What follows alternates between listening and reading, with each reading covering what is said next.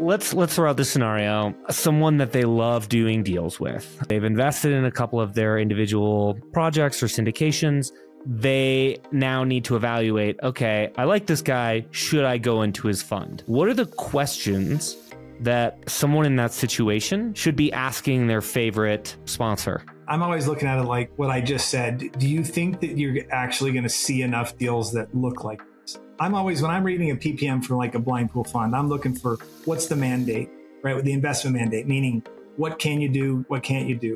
And if it's super wide, then I'm going to be turned off. Like if they can just do whatever the hell they want to do, that's going to make me nervous. All right. Welcome to another episode of the Legacy Wealth Podcast, where we help accredited investors build their legacy through passive investing. I'm your host, Pascal Wagner, and today we have on the show Lance Pederson, joining us from Houston. So I'm going to give a little bit of background on Lance. Lance is the co-founder of Resonance Industrial Fund, which was formed to invest in Class B industrial properties throughout the U.S. heartland. Their objective is to provide high net worth individuals and small family offices with monthly double-digit cash flow, growth, and benefits of depreciation. He began investing in private investments personally in 2022, has invested over $2 million in over 8 deals as an LP. Jump in and dive in here. What does the U.S. heartland mean? Like, first question off the top. Yeah, exactly. Well, I'm from North Dakota originally, right? And so there's sort of a debate, where's the Midwest? What constitutes the Midwest? So for us, I'm counting the heartland as sort of your Minnesota, Wisconsin, Iowa, Illinois, Kentucky, Tennessee, Missouri, Michigan, Ohio, sort of that. It's not the East Coast, it's not the West Coast, but it's not North Dakota, South Dakota, Nebraska, sort of, everything sort of Mississippi, the Mississippi River eastward, I guess it's so that's kind of that heartland. Got it. Is like when you say that, I mean, you're obviously raising money and do investors resonate with that, or is that just the term I'm unfamiliar with? I don't know. I'll say heartland. I'll say the Midwest. It's I like the heartland. It sounds more hearty and parochial. I mean, I think that's why we like it. It's just that it's sort of those flyover states and the forgotten areas, but yet when you look at the waterways and the railroads and the interstate system, I mean, that's where all the goods are moving north to south, east to west, right? And so owning industrial property in those areas, is a great place to own them. And so, yeah, it doesn't come up very often, but most I'm sure think the same thing you do. But I kind of got a little slide in my deck that shows the states I'm talking about. But there's a 6, 7, 8 state area there that we kind of have a fence around. Yeah. Look, before we got on the show, you talked a little bit to me about what you were doing in terms of advising clients and NLPs when they're investing in the space. I also want to talk about the fund that you run and dive into the details of that. But let's kind of start from the beginning there. You talk to me and to our audience about this career of advising and getting into the alternative investment space. Yeah, so I started my first company. I was like 20 years old. It was an IT company. In 2008, I got into real estate and on the hard money, kind of private money lending side. So that's how I got into it. We pivoted that business from lending to just more of a private equity real estate firm. So an allocator of capital. We raised money from high net worths and then allocated it to sponsors that were executing strategies that we liked and with operators that we thought were good. So I think we're really just sort of a super LP, and just have a little bit, more zeros behind our checks to kind of, throw behind us. But, professional investors, is part of that. We were investing with, your smaller, sponsors. These aren't huge institutional or GPs, right? And so the problem we ran into early on was just notoriously really bad at back office reporting. And we had a fund of funds, and that was creating some major problems for us because we couldn't report, our results without theirs. So we ended up starting led by myself with a professional services background, our own fund administration firm to administer these vehicles on behalf of the guys that we invested with. So it gave us insight, and oversight into what they're doing, and it ensured that it got done right and on time. And so we kind of had those two businesses between the pivot from lending to allocation. We kind of went from zero in both in 2011 to we ended up with 350 million of equity under management in the private equity real estate firm by the time I had exited and left that firm, and then $3.2 billion in assets under administration, all amongst these sort of I'd call sub-institutional real estate GPs, a lot of debt funds, multifamily guys, single family guys, self-storage guys. I mean, everything you can think of. And a big part of my role was just, I did a lot of consulting with the guys to help them get their capital structures right as well. So when you're doing that every day and trying to help them form their offerings to ensure that they're aligned and they're marketable, you end up playing the role of the LP, right? Because they'd say, well, I want it to be a 50-50 split or something or whatever they came up with. And I'm like, that's not going to fly. I mean, we wouldn't go for that. That's not going to work. And so I spent most of my days kind of in the seat of the LP, and not to mention running a fund administration firm. It's just every day it's about fairness and equitability, right? Like ensuring that everything's being done above board and in a fair and equitable manner. As you probably know, I mean, a lot of these documents, they're pretty vague, you know what I mean? And could be interpreted multiple ways. And so just trying to keep these guys from not coloring outside the lines. So that's really in a nutshell, that's kind of my background, consultant, advisor, even keeled middleman type. Yeah. So when you first started looking at deals in that space, or maybe even just over your tenure there, how were you going about finding operators to work with, and how did you decide what asset classes or strategy to pursue? Yeah, great question. So we really used as our go-to-market was the advisory practice. So we knew a lot of guys that were sort of probably the most ideal candidates were the guys who are beginning to contemplate moving from single asset syndications to more blind pool funds. And so we used that as really our platform where we were saying, hey, you want to start a fund?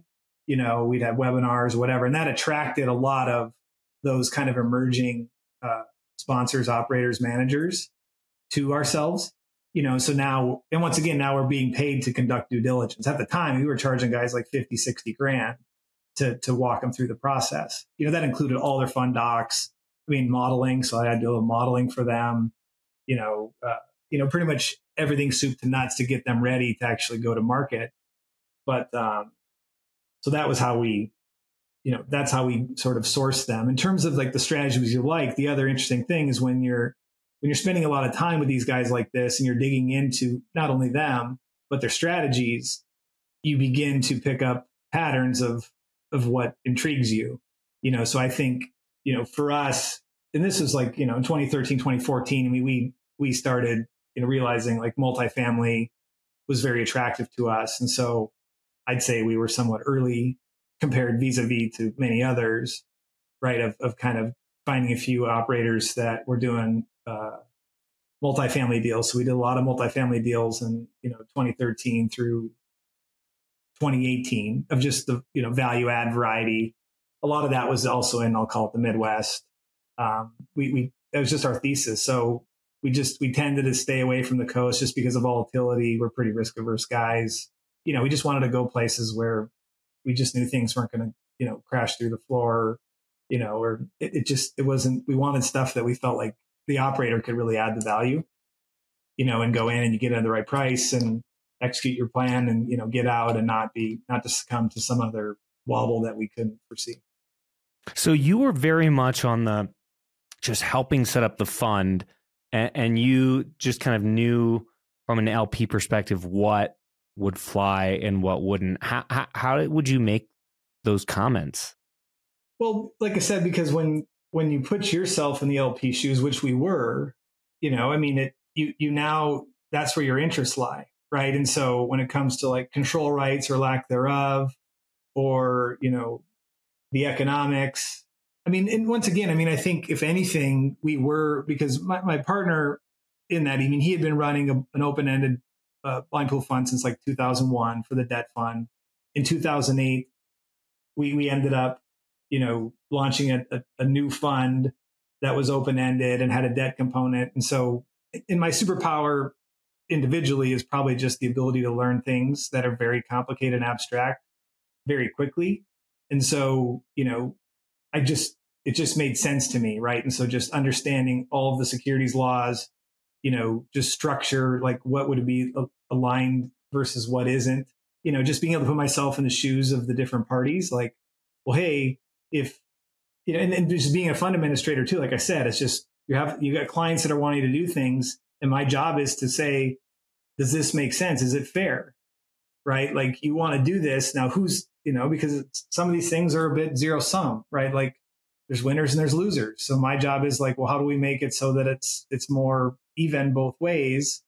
So that's how I learned it. It was just using my brain and then saying like, well, if that were me, how, when it comes to like dilution and a fund with multiple closes, like, well, the value of the assets goes up. And if I came in early, but as investors, we use the same thing. So often we'd invest in other funds, and we figured out like, well, we're better off waiting until the fund's less blind. They've acquired assets and, hey, we like you guys, but we're not going to invest until the final close because you just so happen to not have a clause in there. There is no anti-dilution mechanism. There's no subsequent commitment charge. There's nothing. I basically come in and write a big check and I elbow the rest of you out and I own, 20% of the fund on, just by coming in at the end, and I dilute everybody else. I always said it to my clients. I'm like, no one really appreciates dilution until it happens to you. What are these? Okay, this is fascinating. I mean, I actually have had something similar happen. I invested in an ATM fund, and similarly, I waited to invest until a good part of the fund was up and running and generating returns, so that when I invested very quickly, that I would be getting cash flow pretty much immediately instead of waiting for these things to be built, placed, and activated. But when I made that investment, I didn't find I didn't look for a clause like that. I just kind of instinctually was like, okay, I want to wait until this fund is up and running and get in at the last moment. What are those clauses that we should be looking for as investors to determine those types of things? Yeah, I mean, the big thing, like those ATM funds, I'm familiar with. I actually helped the client set one up, a feeder into one of the other ones. But yeah, it's the clause you're looking for, right, is that there's multiple closes and assets are being acquired over time. And and the ATMs are a bit different because they're sort of a depreciating asset, right? And so, in fact, that's how those funds sort of work. I mean, ultimately, those things will have, their useful life goes away. Whereas in real estate, it's appreciating, right? So that's the big thing is that, well, if these guys know what they're doing, they're going to acquire assets, and between inflation and just everything else, these assets should be worth more 30 days, 60 days, 6 months, a year, 2 years down the road than they were when they were acquired. So the clause you're looking for to answer the question, right, is that there's some sort of mechanism on subsequent closes after the initial close that something's going to happen. And typically in just like a regular institutional LP close-ended fund, it would be something called like a subsequent commitment charge, where the LPs that come in later basically have to pay like some sort of percentage back to day one, right? And when they do the close, so if the $100,000 is called in, they're going to send in $108,000, and $8,000 is going to then be distributed pro rata to the existing LPs, right, based on their ownership percentage prior to the close occurring, and then paid out as a guaranteed payment, right? So they're basically being paid. Now, once again, it's the same thing, is that usually it's like 8%, because many LPs coming in, if that subsequent commitment charge was 18% or 24%, they would just be like, no way, like this is ridiculous, and they'd object. Well, the reality is, well, if your fund's going to return, if your fund projecting an 18 IRR, then the subsequent commitment charge should really be probably 18, not 8. Right. So even then the dilution is occurring, and there's other ways to handle it, like a revaluation of the assets and have a fluctuating net asset value. So the first investors pay 1,000, or you see other things, which I did a lot too, is just to have multiple classes of shares that, could have a fluctuating, just predetermined, fluctuation. So there's many ways. That's why I call it like an anti-dilution mechanism. So you're just looking for something that's addressing that. To the degree that it's not there, then that means that you're going to be diluted. Right. So that's what it doesn't say. So it's done either in a way by time or by closing or by maybe even capital invested. Yeah, that's right. Yeah. And usually it's time. And then, like the capital invested thing is you'd say like, okay, we're issuing $3 million worth of Class A shares. So the first 3 million that's brought in will get, these shares. And once again, it could be a different split. Like you guys get an 80-20 split above a 10 pref, and then anyone who comes in from 3 million to 6 million gets.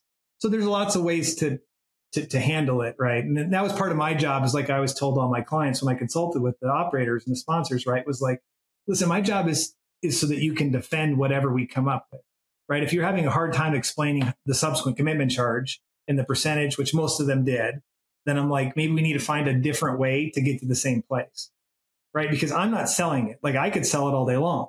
Right. I understand it, but I'm not going to be with you. You're going to have to sell it on your own. And if you confuse them, that could be a problem. So it just always came down to that. It's like, this is your product. This is something you got to sell. You got to be comfortable with. You got to be able to defend it. No matter whatever it is, fees, the whole thing, you got to defend it. You had a very unique perspective of helping sponsors put together funds for moving from syndications to funds.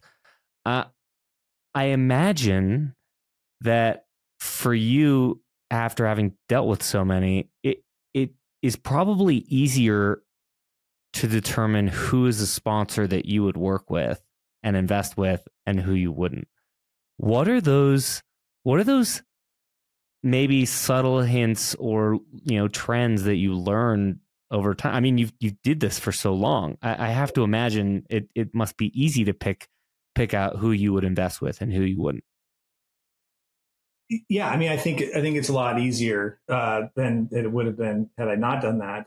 I think the big one for me is just it comes down to the ability to provide me with information that backs up your claims within a reasonable time frame. And this could disqualify many people who maybe are good operators, right? But I've always taken it as that seems to me to be, of all the companies we worked with all the years, when we sort of rested on that as sort of, and when we look at the winners, the ones who really perform well for us, that was evident from day one. And the ones who were, I'd call them swashbucklers, or, sort of like guys who are good at what they do, but it was a roller coaster going with them, right? Because of that, because they're just shooting from the hip, and they know what they're doing, and their instincts are right, and they can shoot the gap, and you know what I mean? But that's risk. Right. So to me, like that's a big one, is just like, if I'm going to ask you to provide me with this information, once again, if you don't have some of it, that's fine. Tell me that you don't, and admit that it's just you're disorganized or more disorganized than you want to be. But it's like, don't try to talk me out of it, or say like, act like you're, that what I'm asking you for. And I can tell from talking with a lot of LPs, they always say to me like, you can ask for that stuff, and I'm like, why not? You know what I mean? Like why not? I mean, I'm not saying that they're going to give it to you, but I'm saying they better give you a damn good reason why they're not going to. You know what I mean? Like, what does that say about them? Because for me, I have no problem. You want to run a background check on me? Do it. You want to do, like, I don't care. You want to see my pro forma on a deal by deal basis? I don't care. You can see it. I'll give you everything. Take it all. What do I Right. have to Like hide? you should be 100% transparent. There should be, like, you're taking on millions of dollars in capital. You should be at least that's how I feel. You should be as transparent as you possibly can. Show bank statements, like the whole nine. That's exactly right. That's you nailed it. So for me, I'm just like, so you're telling me I'm asking for bank statements. It's a great example. I'm going, well, anyone worth their grain is like, who doesn't have their own bank statements and can't present them, right? Like all this stuff I'm asking for, the fact that you think that it's hard to get means that makes me nervous because it says, do you really know what you're doing? Right. Or are you a good manager of capital? That's exactly right. So it's just like, it's maybe I'm more detailed than you are, maybe when it comes to analyzing it that way, but it just says a lot about you. So I'd feel more comfortable if you had that stuff. And once again, like I said, it's your right to say that you don't want to, but don't make excuses. Just say, you know what? I could get it for you right now if I wanted to. I just don't want to. You know, it's like I can go find 5 other guys to give me the money and I don't need your money. Fine. Yeah. Yeah. And ultimately you need to figure out, I think the key here is when you first get into investing, or at least this is how I felt, was if you don't have a lot of deal flow, you only have a couple deals to evaluate. And I think that's where this scarcity mindset comes in of, can I really ask for that kind of information? But if you flip it over and you say, look, there are so many deals out there, I'm starting to build a deal database right now, then you feel differently. If there's someone who is not willing to provide the information, then it's like, okay, I'm just going to go down the list. Do you have a list of sponsors in your mind of people who you really enjoy working with, and those who you don't? Like, do you have like a not to invest list, and why? I do. Yeah. I mean, and I won't share their names, but yeah, I mean, most certainly. Yeah. I mean, most certainly, you know, and and that was the hardest part about doing what I did, was that it was disconcerting, right? Like you do it long enough to where you realize like the number of people that are probably worthy of your capital are in a very small minority, right? And that percentage just gets smaller and smaller and smaller the longer you do it. You know, and especially, and you see this with any kind of, you know, industry or, you know, any run up in the financial stuff. It's just like when the market's going up, right? Like everyone looks like a genius. And I think the big issue is that, especially all those who got in, you know, to the real estate game, you know, post 2010, it's just, they all think that it was what they were doing was why they found success. Right. And where, to me, I'm going, even for us and our success, it's like, I'm not going to sit here and say we're geniuses because we weren't, but at least we can admit it. You know what I mean? Like in the second you convince yourself that you're God's gift to real estate or that you got it all figured out, that's what makes me nervous. You know what I mean? And so I think that it just, the number of people, especially to navigate, you know, a down market and things like that, I just feel like it's just a smaller percentage of operators that can do it because it's just different. So you talked about, you very much helped operators who were doing individual syndications, so like one-off projects, and help them move over into this fund model. What were the biggest, I guess, hurdles that you found these operators running against, right? Like I'm just thinking, hey, as a prospective LP investor, you know, someone's done a bunch of 50 deals, maybe solo, one by one, and they're starting their first fund now. And I'm thinking about evaluating that as an investment. Like, what risks should I go in, like knowing, and, you know, from your perspective, you've seen operators struggle with making that transition. Well, I think the biggest thing they struggle with, right, is just the inherent complexity that it's just more complicated, right? And so you have that, just like getting their minds wrapped around it, like this is different than how we did it, and then the fact that they now have been given discretion, right, to make those, you know, those decisions, which of course is the very thing that they want, but then that runs right up into fund management, right? So to the degree that they're able to convince investors to invest in their fund and overcome the complexity hurdles, right? Meaning their ability to sell it, they then find themselves faced with that actual complexity, which is required then in fund management, right? Because now you're building a portfolio. And this is where I saw most of the guys, it's just, this is what they really struggle with. I'm like, okay, we went and did all this modeling. We had all these conversations. and we put a buy box or an investment mandate around what you could or what you can and you can't do. And now it's your job to build a portfolio that gets us to where you said you were going, right? That means that if you decide to do a deal, if you sold this as, and we structured it as an income and a growth fund, right? That's going to generate an 8% preferred return. That means that you can't go and do a bunch of deals that are deep value add that'll have no cash flow. Like you're going to have to blend some of these. You're going to have to find some of these lighter value add deals with sooner cash flow, right? That's your responsibility. That's called fund management. That's how you're getting paid that 1.5% or 2% fee, is to do that, right? Is to create this financial product and actualize it. And that's where many of them, it's just like, I could say that till I'm blue in the face, right? But until they experience it, then they realize like, oh my gosh, this is what you meant. I didn't understand it. Like, what do I do? Because I'm going, what did you do? Like you bought a bunch of deals like that. What did you expect? And everyone's upset with you. And I'm like, what part of this didn't you understand going into it? So let me recap. So it's essentially when an operator is doing one-off deals, it's easy to underwrite what that one deal will do. What kind of prefs there should be, what the splits should be, exactly how that needs to perform. That's easy to do when you have one deal in front of you. What's different about the fund model is now you're relying on that operator's know-how to be able to somewhat predict with what kinds of properties are going to come their way and roughly how many. It's not just like, oh, I look at 100 deals and I go find my one deal. It's like, no, I look at 100 deals and I need to have one lighter value and one deep value. And I need to understand that concept going in and know that I'm looking for, like, there might be 10 deals I would have done that are deep, renovation, but I have to say no because the way I've decided to structure the fund of what I sold to our investors. Yes. And that seems to be the stretch. Yeah. Yeah, that's right. Which sounds silly when you say it out loud, but it's, and a good example is like this industrial fund, this Class B industrial fund I'm raising for, right? So it's, I wanted it to be monthly income, right?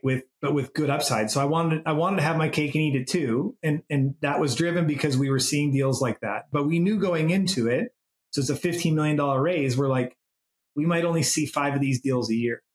Right. So that means, but it shrinks the whole universe. Right. So you get deals on your desk, 2, 3, 4, 5, 6 times a week. Right. But when it comes in, it's like, well, here's an 8 cap deal. Oh, we think we can get financing at 6. We're immediately like, it doesn't work. Right. Like this deal won't work, or these leases don't expire for 10 years or whatever it is, So what happens is when you structure the fund, then you basically are disqualifying a whole set of deals, which of course they were paying me to help them through. I asked them the questions, they made the decisions. Right. And then they violate them. Whereas for me, I architect my own fund, and now I'm basically saying this doesn't fit. So when I go find a deal, it's a really strong cash flow providing deal, then I'm like, oh, this is a great deal. It's a 5-year deal, and this thing's going to generate and kick off day one, 11% cash flow. It's a sale leaseback, right? So I'm like, this is a perfect asset, $10 million, $11 million deal, seed the fund day one. Now we've got a 5-year deal that's going to anchor me with good cash flow in my target range. Right. And then you do another deal, and now you might be able to, as you go along, you might be able to do deals that are a little lighter on the cash flow because you've got enough of it coming from another deal. Right. Let's throw out this scenario. I'm sure there are listeners out there that have someone that they love doing deals with, and they've invested in a couple of their individual projects or syndications, and like it seems everyone and their mother is starting to raise a fund, they now need to evaluate, okay, I like this guy. Should I go into his fund? What are the questions that someone in that situation should be asking their favorite sponsor? Yeah, I mean, the first thing I would start with is just, maybe it's obvious or not, but I mean, I'm always looking at it like what I just said. Do you think that you're actually going to see enough deals that look like nervous, right? So I'm always, when I'm reading a PPM for like a blind pool fund, I'm looking for what's the mandate, right? With the investment mandate, meaning what can you do? What can't you do? How the buy box. And if it's super wide, then I'm going to be turned off. Like if they can just do whatever the hell they want to do, that's going to make me nervous, right? But if it's, the more narrow it is, then I'm going to be coming down like, can you actually find enough of this stuff? Like, is there enough of stuff that looks like this? Does that make sense? So those are questions you want to understand is like how many of those things have you seen in the last year? You got it. That's exactly right. Like what is your deal flow on this kind of stuff? What does it look like? Are you seeing stuff like this for real? I mean, so you could actually do enough of this stuff for it to make sense. If you were able, if capital wasn't a constraint. So those are the things that I want to understand. And then, once again, I'm going to probably spend more time on just like, okay, what does your back office operation, like who's behind this thing? So like if you engage a fund administration firm, somebody who does this for a living, I mean, and I would want that because I want that to be the answer. Right. And if they're like, oh no, Sally, Sally's doing it. And we've known her forever and she's great, and I'm thinking to myself, you're a real estate guy, your ability to assess whether someone's a great accountant, I'm sorry, I'm just probably not going to accept that. Once again, but this is from my own personal experience. Right. Yeah. You coming from that fund world. Sally was, I'm going, everyone who said their Sally was great, I basically within an hour figured out that they weren't so great. So, it's just making sure that do you actually have, it doesn't have to be your own employees, but I'm just so let's dig into that. Like, so you came from that world where you were literally in the fund admin world. So what would be like an example of something that Sally did or didn't do that are just brass tacks, standard in your world? So I think that, and this is the thing I learned in my first business, which was IT services, whatever. But like, we were on cash accounting, and then I just, it's like revenues going up and down like a toilet seat. You can't figure out if you're profitable, and that was like one of my first big problems to solve was like, what the hell's going on here? And then, my CPA, whatever, is like, it's called accrual accounting, so, realizing that there's just a different way to keep your books, right? So that everything lines up. So, I mean, for me, that's what I go after right away is like, does this accountant or controller or bookkeeper, whoever they are, it's like, do they actually understand accrual accounting? Do they understand that like we're trying to keep all the right expenses in the right month and not doubled up? And, once again, to me, it seems basic, but it's just things like that. Do they have someone that can answer those questions? I don't care what you call them, bookkeeper, controller, CFO. It's just who there that actually has real competence, isn't just a glorified bookkeeper, right? And that understands or how you can get the property level financials. Because I'm sure you've seen it as well, like in multifamily, a lot of these, they're property managers who are responsible to prepare the financials. They're busy leasing, like that's their competence, right? And so to me, it's just the accounting and the bookkeeping piece is usually the Achilles heel. And it's only exacerbated when you go into a fund model, right? Because now you've got individual properties.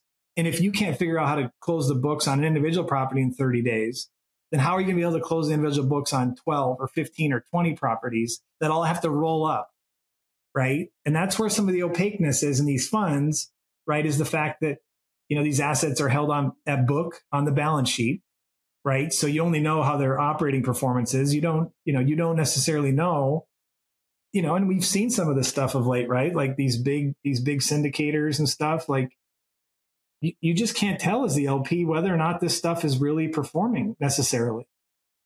Right. And so it's just, that's the stuff that drives me crazy is that I want to see that you can actually provide me with that kind of information. The operational metrics at the property level, the financial data that can roll up to the fund, so that if you know what you're looking at, you can actually figure it out. Because some of this stuff gets really wonky. I have clients come to me who try to administer their own fund, and it's just like looking at the balance sheet. I'm just like, dude, this is terrifying. Like, but they don't even know it. They can't even see it. And I'm looking at it like, this balance sheet is not telling the story that you want it to tell. Do you not realize that? Right? You look like an amateur. Yeah. Sally's great. She knows what she's doing. I'm like, no, she doesn't. What was you eventually then transitioned into industrial real estate, and that's where your focus is now. Why did that transition happen? And Tell me a bit more about like why that niche. Yeah. So, I mean, once again, going back to like the advising, like I spent probably 50, 60% of my time client facing, the other 40% running the company. But, so once again, having the ability to meet with all these guys doing all these different strategies. And like I told you, there's a very small percentage that I'm like, these guys are winners. And once again, and we invested in many of those ourselves, through the other side of the business. But the guys that had as clients that were doing industrial, I was always fascinated by it. One, because to me, it just seemed really simple. I'm like, this is great. Like, this is simpler than any of this other stuff. Right. And it just makes sense to me. So I've always had an affinity for that. And I always like mobile home parks as well. But I knew that it was much more labor intensive. And it's probably because I spent much of my childhood like in a mobile home park. So I just had a soft spot for it. But so that was, kind of the driver for industrial. But once again, going back to the quality of the operators, my partners are a father and son tandem, Andy and Mac Dumke, and they're from Oshkosh, Wisconsin. And so they were one of my clients. They were buying low income or affordable housing, Section 42 housing after the first 15-year LURA expires. Because Andy, the father, did a bunch of development themselves, and they realized like, let's buy the stuff when the first 15-year expires, hold it for another 15. They hired me to help them put together a fund for that. So, I spent quite a bit of time with them. And of course, I'm from North Dakota, they're from Wisconsin. We hit it off. And this was, 3 or 4 years ago. So when I ended up leaving both of these companies, I had the same partners in both of the fund admin company, and we pivoted to a tech platform, with a marketplace and investor portal and all this stuff. And a falling out. I was partners with these guys for 14 years. We just didn't see eye to eye on how to capitalize the firm. So I left. And a bunch of my former clients started calling me like, hey, what are you doing? Like, hey, you want to help us out?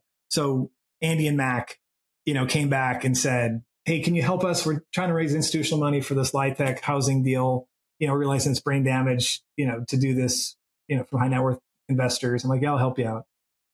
And then they started telling me about their industrial deals that they were doing. And I'm like, guys, how many of these deals are you seeing? Once again, and Andy, the father's been, pretty successful over the last 25 years. So they were just doing deals. He kind of shifted from retail and was divesting and started doing these Class B industrial deals, more of them. I'm like, these are freaking home runs, guys. So I'm like, why don't we take some outside capital? I'm like, how many of these deals are you turning down? They're like, I don't know. I mean, maybe one every 2 or 3 weeks or something. I'm like, let's just put a fund around this. And, because they're just Oshkosh, Wisconsin guys. So they just have never really liked interfacing with, the investor side. I'm like, listen, you guys do your thing. I'll do my thing. I think we make a great team. They agreed. And so it was like the love of industrial to begin with, the fact that they were doing them, kind of had the tiger by the tail. I'm like, this is great. And frankly, after just being on the other side of the table all the years, like I've had a desire to move to the operator side of the table. It's kind of like you've been there, done that. And it's like, I want to get my hands dirty. Totally. And I've enjoyed it. And I do. I like it a lot. It's fun being on the operator side. And I kind of live vicariously through all those guys all those years. But it's just, I knew why they loved it. And I was calling them deal junkies. I'm like, you guys are just deal junkies. But I'm like, I'm a deal junkie too. Like, I love that. It's so fun. Same. So when you talk about like slam dunk deals, like walk me through the strategy of the fund. Like where, Heartland and give us the like buy box. Yeah. So for us, so the buy box is really at 5 to 20 million purchase price, too big for the small guys and probably too small for the big guys. And we're looking for, big guys, meaning like the BlackRocks, and even larger, just the guys who, if it's under 20 million, it's just not worth it, and so, small guys, we're talking like, people that do development, but they just don't have a team around them. Or a dentist or a small business owner, these guys who just buy stuff on their own, like the guys who do a lot of the triple net stuff, it's just, they might go up to 5-6 million, but they're not going to touch, this kind of stuff. So just kind of weed out the competition. And then for us, it's really we're looking for, 100,000 to, 500,000 square feet. high quality construction, Class B stuff. So obviously it's probably been built in the last, 20 to 30 years, right? So it's not the newer stuff, but in multifamily, there's this Class A through D. Class A is luxury, highest paying. You're paying $2,000, $3,000, $4,000 a month in rent, and C is like a neighborhood being regentrified. In the world of industrial, how do you describe each class? Yeah, same thing. So Class A is the newer product that's closer to large urban areas, right? So it's just newer stuff, more of the technology baked into it. All the Amazon distribution centers, all the stuff you read, Prologis, that kind of stuff, and it'd be stuff that you drive by on the freeways in and around Houston, right? Whereas interspersed in there, you're going to find Class B buildings, and they might be in great areas too, but they're just older, right? And so that'd be kind of Class B, or it could be Class B. It's a really nice building, not kind of Class A amenities, grade, but it might be in a secondary market, or even a tertiary market. And then it's the same exact thing. And then Class C, and a big thing is when you kind of go down classes, it's ceiling height. That's the ceiling clearance is the big one. And the number of doors, loading doors, things like that. Those kinds of amenities. So talk to me. We're talking like Class A has at least 20-foot ceilings and, 10 doors per 32 plus, and so Class B would be, the same you're looking for. And it could vary throughout the facility, right? Depending upon the areas. But yeah, off the loading docks, you're looking at 26 plus, feet of clearance up to, and up. But in some of the older ones, we'll call it Class C or Class D, there might be 20 foot heights. So it just doesn't work, right? For racking and for warehousing. So it's like any of this stuff. It's just now your number of potential tenant types is reduced. It increases risk. So, some of the facilities we look for, we like, cold storage, is for some of the space, things like that. Those are amenities that, there's just not enough of.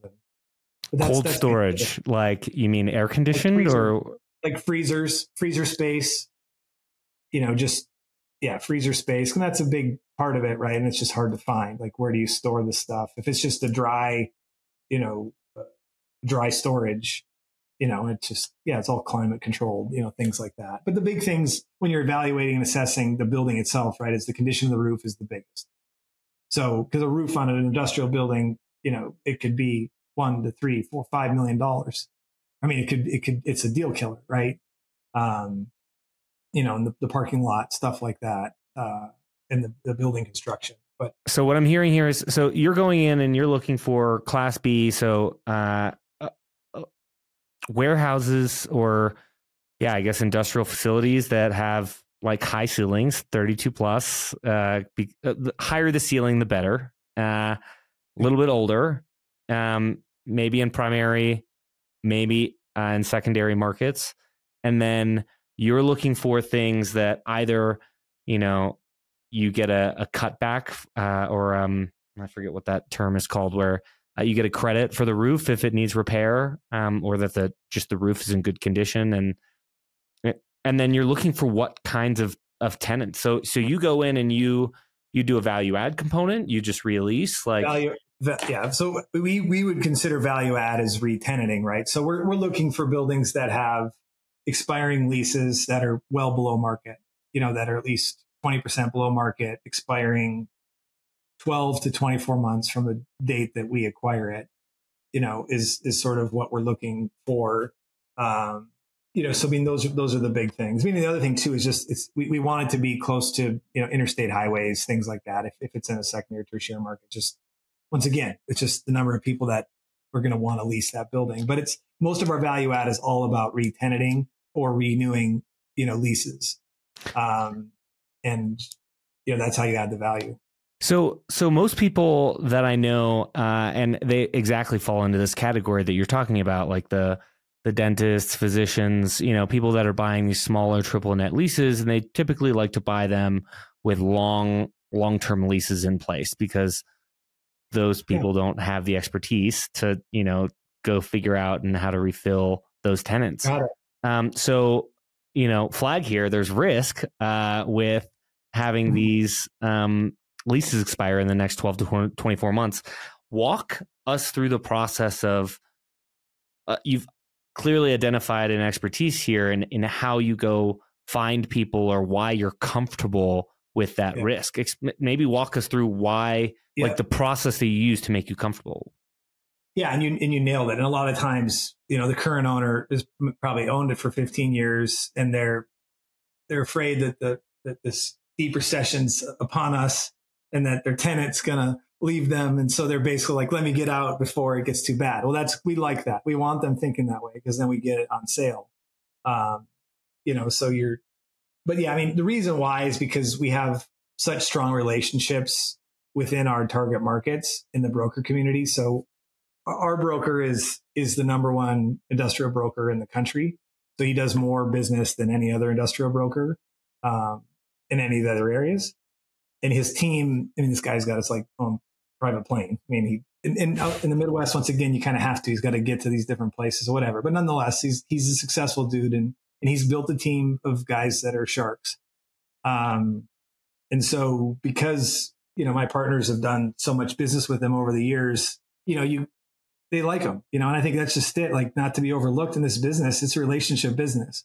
And so, I think that's really the key for us, is just those relationships are in place.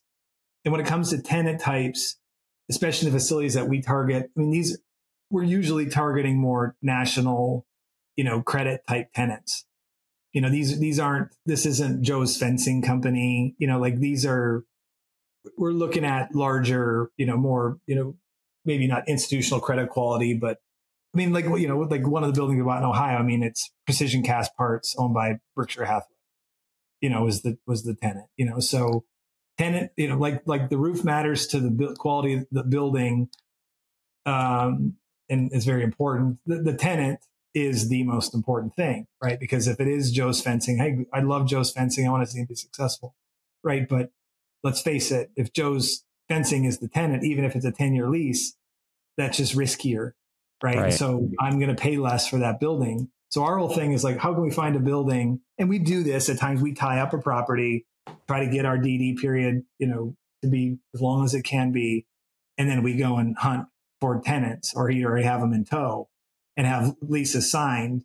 It could be a vacant or partially vacant building, and we already have leases. And, so we're basically forcing appreciation before we ever even close. Like the deal we're doing, 300,000 square foot building in Madison, Wisconsin. That's what we've done.